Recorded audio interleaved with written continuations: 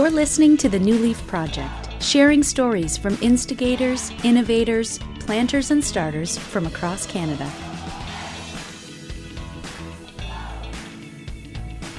Hi, my name is Elle. And I'm Jared. And you're listening to the New Leaf Project. Thanks so much for tuning in and hanging out with us. As always, always appreciate it when you guys are hanging out with us. We've got a great episode for you today. This is a talk from one of our learning party sessions. We've been sharing a few of these with you. Great guy named Randell Neudorf. And Jared, tell me a little bit, before we get into the content, of course, for those who don't know, tell me a little bit about a learning party. What is this thing? What is this party and learning thing? Well, this recording today was originally recorded on April the 9th at our Hamilton learning party. And we have one coming up. For those of you who don't know, it'll be in Kitchener-Waterloo on November the 5th. So make sure you sign up for that. It's on our events page on our website. But a learning party, it's designed to be everything good about a conference, but without the usual stuff that goes along with a conference, the stuff you don't like. I find them much more fun, much more interactive. So a couple things. Instead of charging hundreds of dollars for one ticket, this is $25 for the day. We try and keep the costs low. We feed you for that. It's incredible. We give you snacks. We give you free coffee.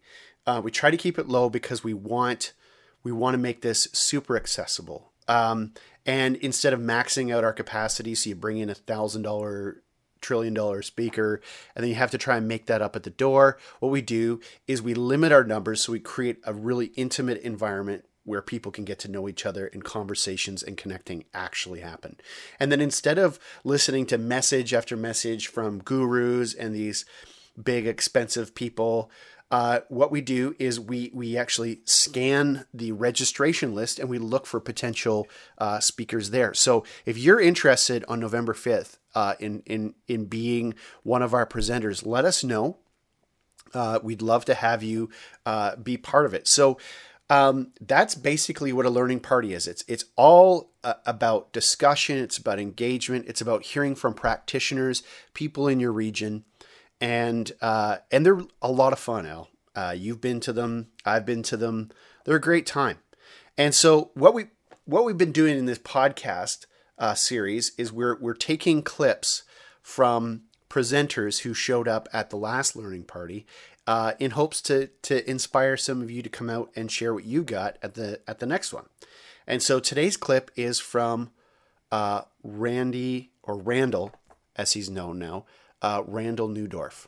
And he's talking about what, Elle?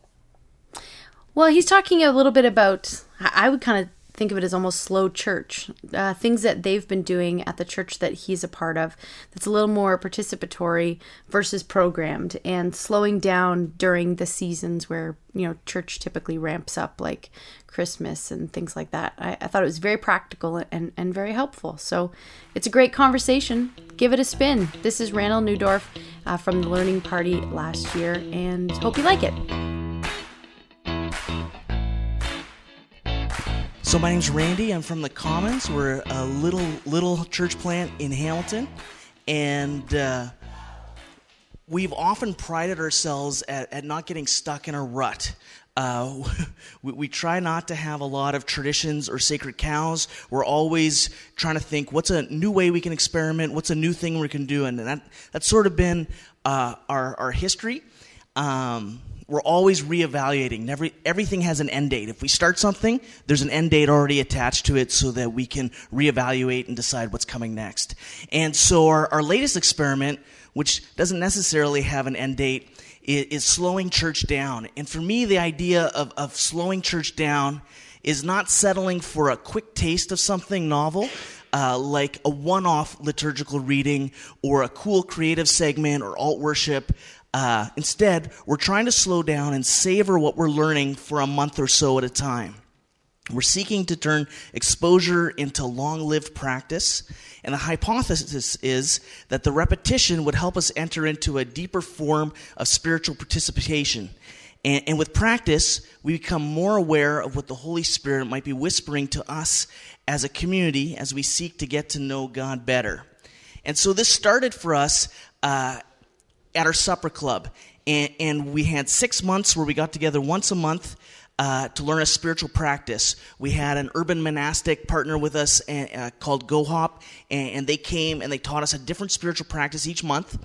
And then we were supposed to put that into practice for the month. And we were learning things like Lectio Divina, which is a way of reading Scripture, breath prayers, Sabbath rhythms, just to name a couple things.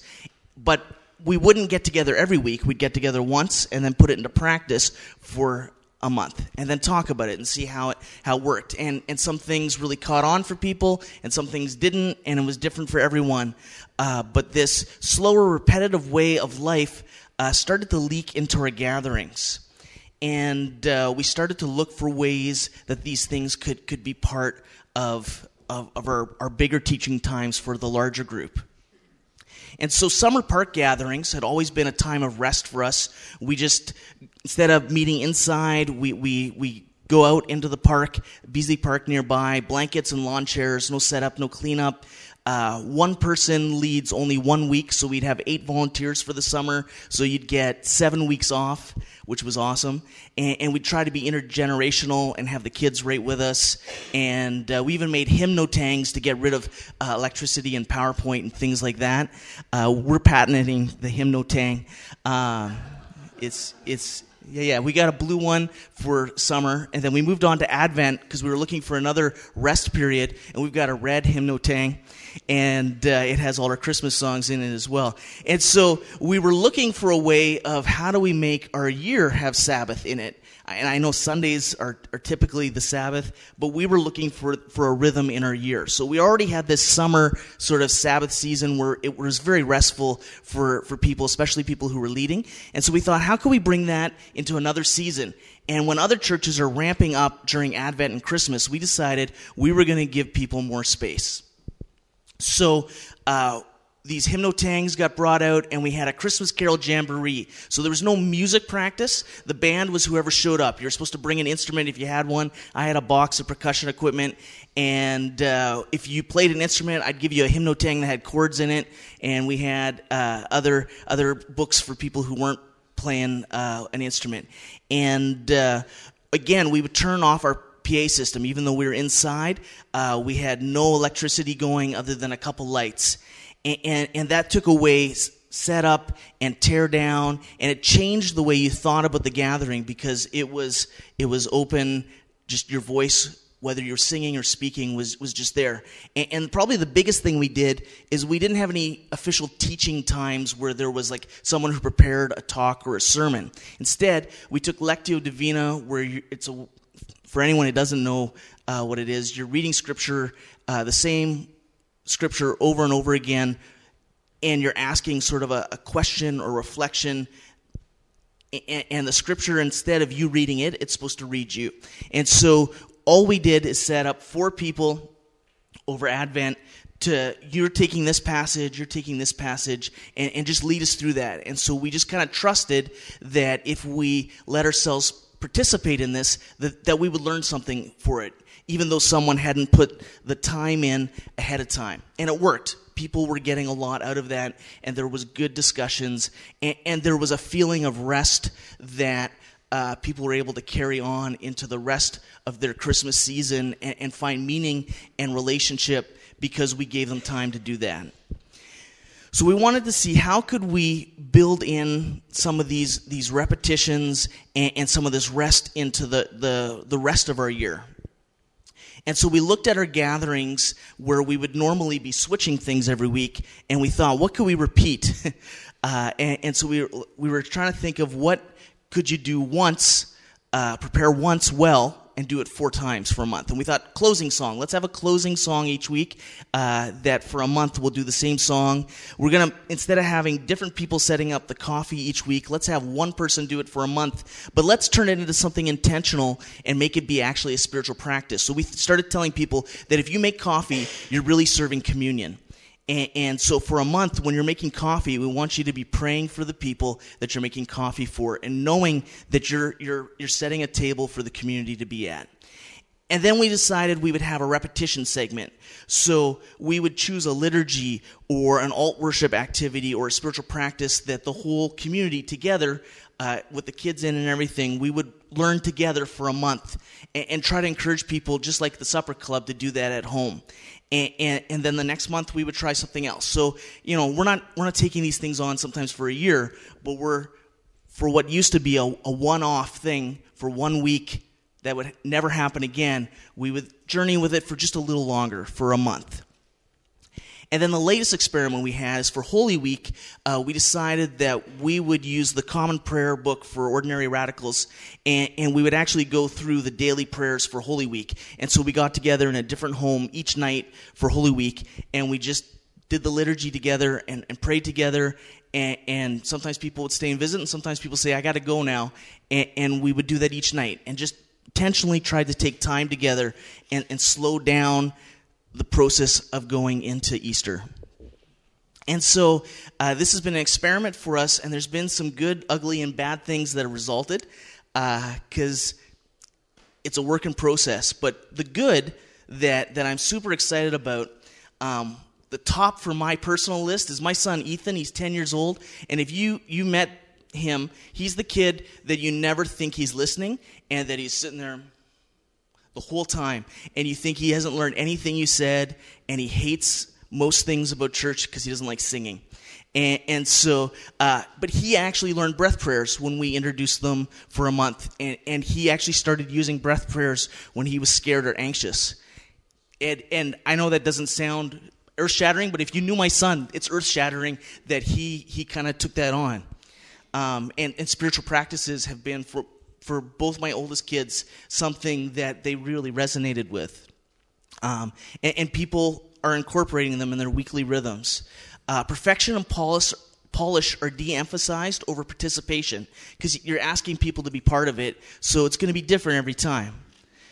The rest gained during things like summer and Advent gave a lot of people more energy to be more labor-intensive during seasons like Lent. And so we would really focus in on Lent and Good Friday and Holy Week, and we could do something a little more, even though we're a small church, because we gave a lot of chance for our volunteers and teaching team and musicians to rest other times of the year. People can be present in the season because it just gives a little bit more room to breathe. You get a chance to do a redo.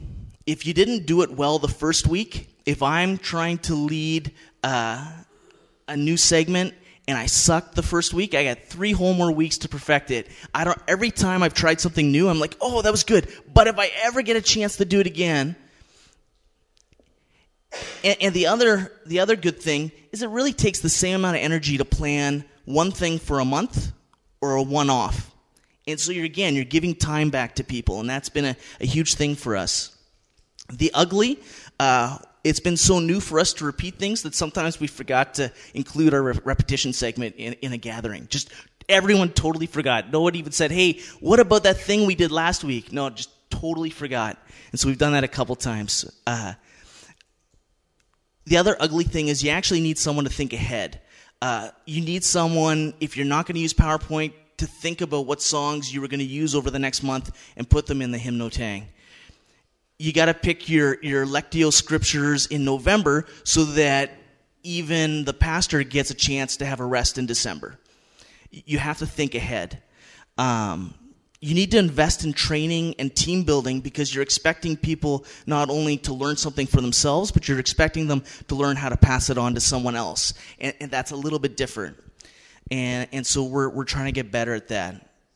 The bad things, the things that didn't work well, when we had this whole slow church idea, we had this other dream where we weren't going to just have people do things for a month. We were going to have them work as pairs, and we were going to have it be a mentoring thing. So I would sign up to lead something, and I would have someone else be part of it with me. And it happened a couple times. There was some times where that mentoring happened, but most times it just never worked out. So we weren't able to connect this sort of one-on-one mentoring with this idea of people sort of teaching for a month at a time something.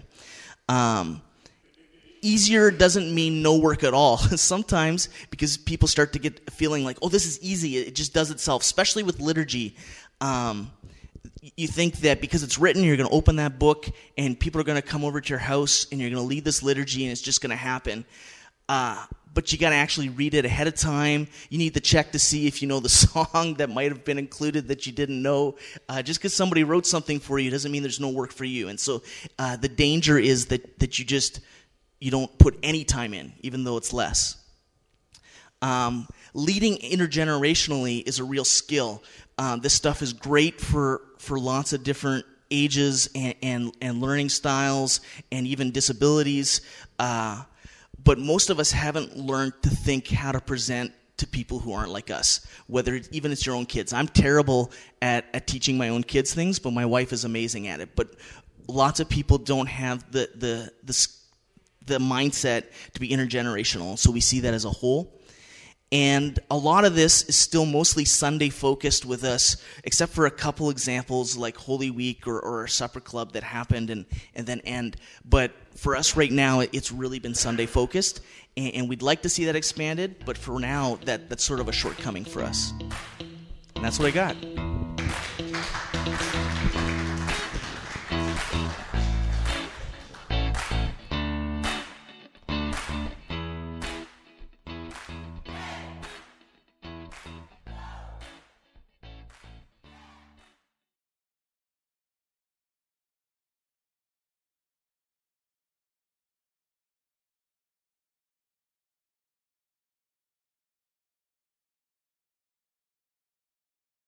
Thanks so much to Randell for sharing all of that great stuff about his church, the Commons, and the things that they are doing. Jared, what did you think about that? Was there any interesting takeaways for you? Well, what I genuinely loved about it was the practical way. So a lot of these talks can be kind of theoretical, but Randell is bringing, I think, some really practical advice on how to actually slow things down. One of the major challenges in church plants is actually burnout. We actually burn ourselves out. And so this idea of a sort of an instituted rhythm of Sabbath is something that I've heard of church planters doing and instituting, and they have never looked back. So it's a thought, because I think burnout is a real issue, and I think there's a lot of things that cause that. I think the sort of church planter as the hero image causes burnout. I think the sort of we haven't really dealt with our Christendom expectations of what church life actually looks like. I think that causes burnout. I even think that sometimes creative church plants cause their own burnout by demanding that every Sunday be an artistic revolution in the way humans are gathered. So what I like about this is it's very human-sized, and I think it's practical advice. It's not going to blow your socks off, although there was a concept in here that's very unique, and unfortunately, it's causing great expense to the New Leaf Network to even put this podcast out, because it's the term that Randell trademarked. We have to pay him $5 every time we say it, and that is the word hymnotang. Hymnotang. Quite the word. Well, that's 10. So that's there, that just cost us $15. Hymnotang. So, I laughed my head off. That was great. No, you know what? It's great, especially with the creative stuff. I mean, you're right. Trying to come up with something brand new, or quote unquote brand new, every Sunday, and having these, creative expressions. I mean, that can cause some serious burnout for a church planter, or for really anyone in the church world. And just thinking, I was really encouraged by his talk, because I personally love speed and efficiency.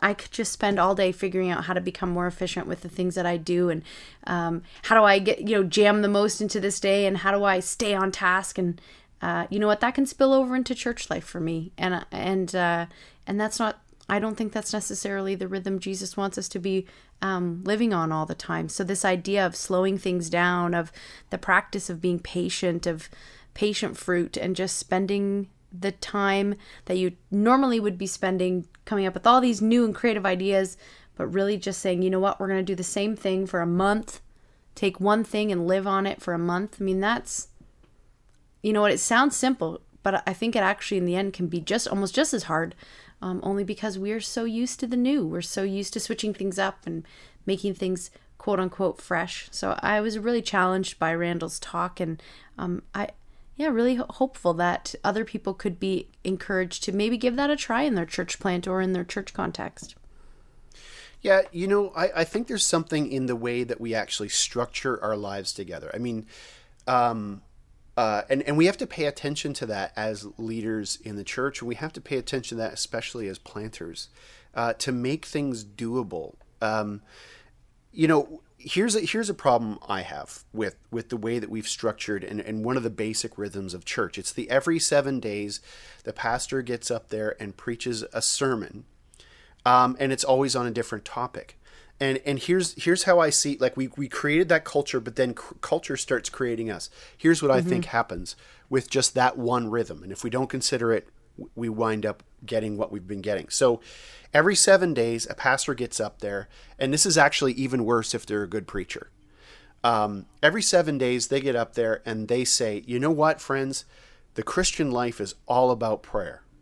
And they preach a great sermon about prayer, and you go home thinking, you know what, I want to pray more. And Monday and Tuesday, you give it a try. Thursday, Wednesday, Friday, you're starting to maybe slip a little bit. On Saturday, you kind of forget all about it. And then Sunday, the pastor gets up and says, you know what, friends, it's all about Christian community. If you don't know each other, if you don't spend time with each other, then you're missing the whole point of Christian community. And you go home and you say, it's all about Christian community, and Monday, Tuesday, Wednesday, you try. And then, the rest of the week, it's kind of a failure. And then eventually, after a while of that rhythm, what you get the sense of is not, hey, the Bible and what we believe in as a community, or what my leaders communicate to me, are actually not things I need to be doing.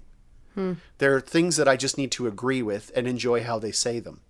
And that's why I think has caused some of the demise of the modern sermon, is that our weekly life rhythm has been, I think we tend to review sermons and rather than see them as things to respond to. So what I love about what Randall's doing and that slow church idea is that they're flipping that rhythm on its head, and they're asking better questions by staying focused on the same thing.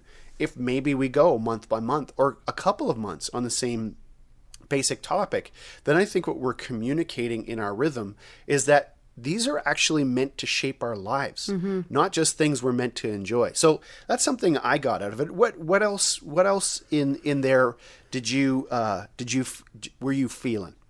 Yeah, I really loved the idea of the repetitiveness. And I think for me, I found it really encouraging, but at the same time challenging, because I know in my own life, I need the disciplines of repetitiveness. Like, I need to do things over and over again to become disciplined. And that also is in my spiritual practices and how I live my life with Christ. There's this repetitiveness to it that I need to be disciplining myself to be doing these things that I believe are important.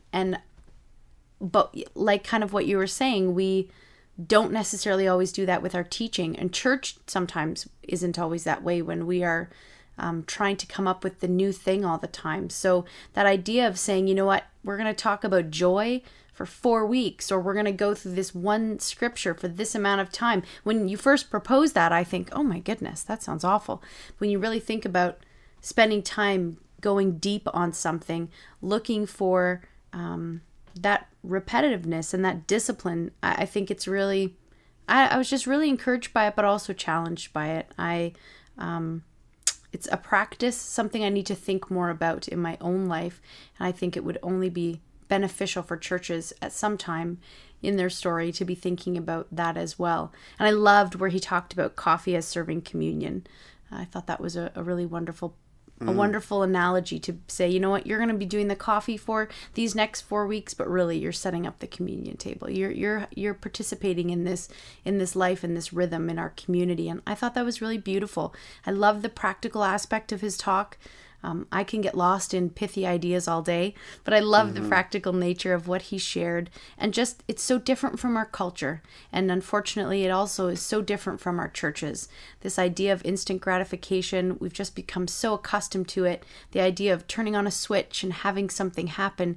Yet when we spend time in the scriptures, it's all about patience and seed sowing and this long discipline of fruit bearing. And that's not an instant process. So I got a lot from it, from a little talk. And you know what? I remember being at the learning party and having lots of people actually talk quite a bit about this talk that Randell gave, because it's just so different from what we face, and so often the temptation of churches to become so programmed versus becoming more participatory. And that's kind of what we want to start bringing to the podcast here is this doesn't always have to be high-minded ideas. Sometimes these simple little things can make all the difference in the world. In terms of like I was mentioning, these rhythms, like these are things we have to actually consider. I think one of the things that we need to start measuring more often in our lives together is if you live life with us for 2 or 3 years, what is different about you? Mm-hmm. So I think one of the things that we need to start measuring as church plants is the effect that we have on people's lives as they live with us. And you know, this isn't necessarily quantitative stuff, but this is qualitative stuff. How has your life changed by living in the rhythms of our community? Mm-hmm. Sometimes I find church planters are just satisfied with coming up with a unique idea. And to me, that's not enough. I mean, uniqueness is good and experimentation is good, but the goal is not to be a unique church. The goal is to be a healthy church, mm-hmm. a church where spiritual health is not only possible, it's probable, that it's frequent, that people who come to us who are injured leave or find themselves recovering from their injuries. I mean, yeah, as so long as the evangelical church keeps producing nuns and duns, some of the planting that we do has to go back into that pile of humanity and start doing the recovery. But I find some experimental church planters are way too satisfied with being experimental. And experimental is part of what we bring to the table. But the end goal is not to plant a unique church, it's to plant a healthy church. And so to me, that's really important. And what I love about what Randy's doing is it's not only unique, but it is actually, it's healthy. Now, I don't know if Randell and community like measure in the way that I'm suggesting, but I think that he's onto something. And I think as a community, we could take this idea and move it forward. Oh, yeah. And I love the story that he shared about his son, feeling better doing these breath prayers, and what a revolution that was for him to see his son doing that.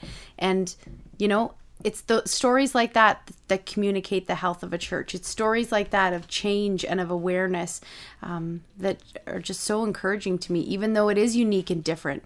Breath prayers, I don't even know what breath prayers are. So, you know, hearing something unique and different is amazing, but the part that catches me is the part that it made a lasting change in someone in his community's life. Just so happened to be his son, but that it made a change. And I love hearing stuff like that. So thanks so much to Randell for sharing that great story with us, the great talk that he had. And really, folks, this is what learning parties are all about. We come together, we hear from one another, we learn from one another, and then we have the opportunity to sit together and to chat about it and to have these conversations that Jared and I are having right now, this back and forth. What did you like? What didn't you like? What were you challenged by?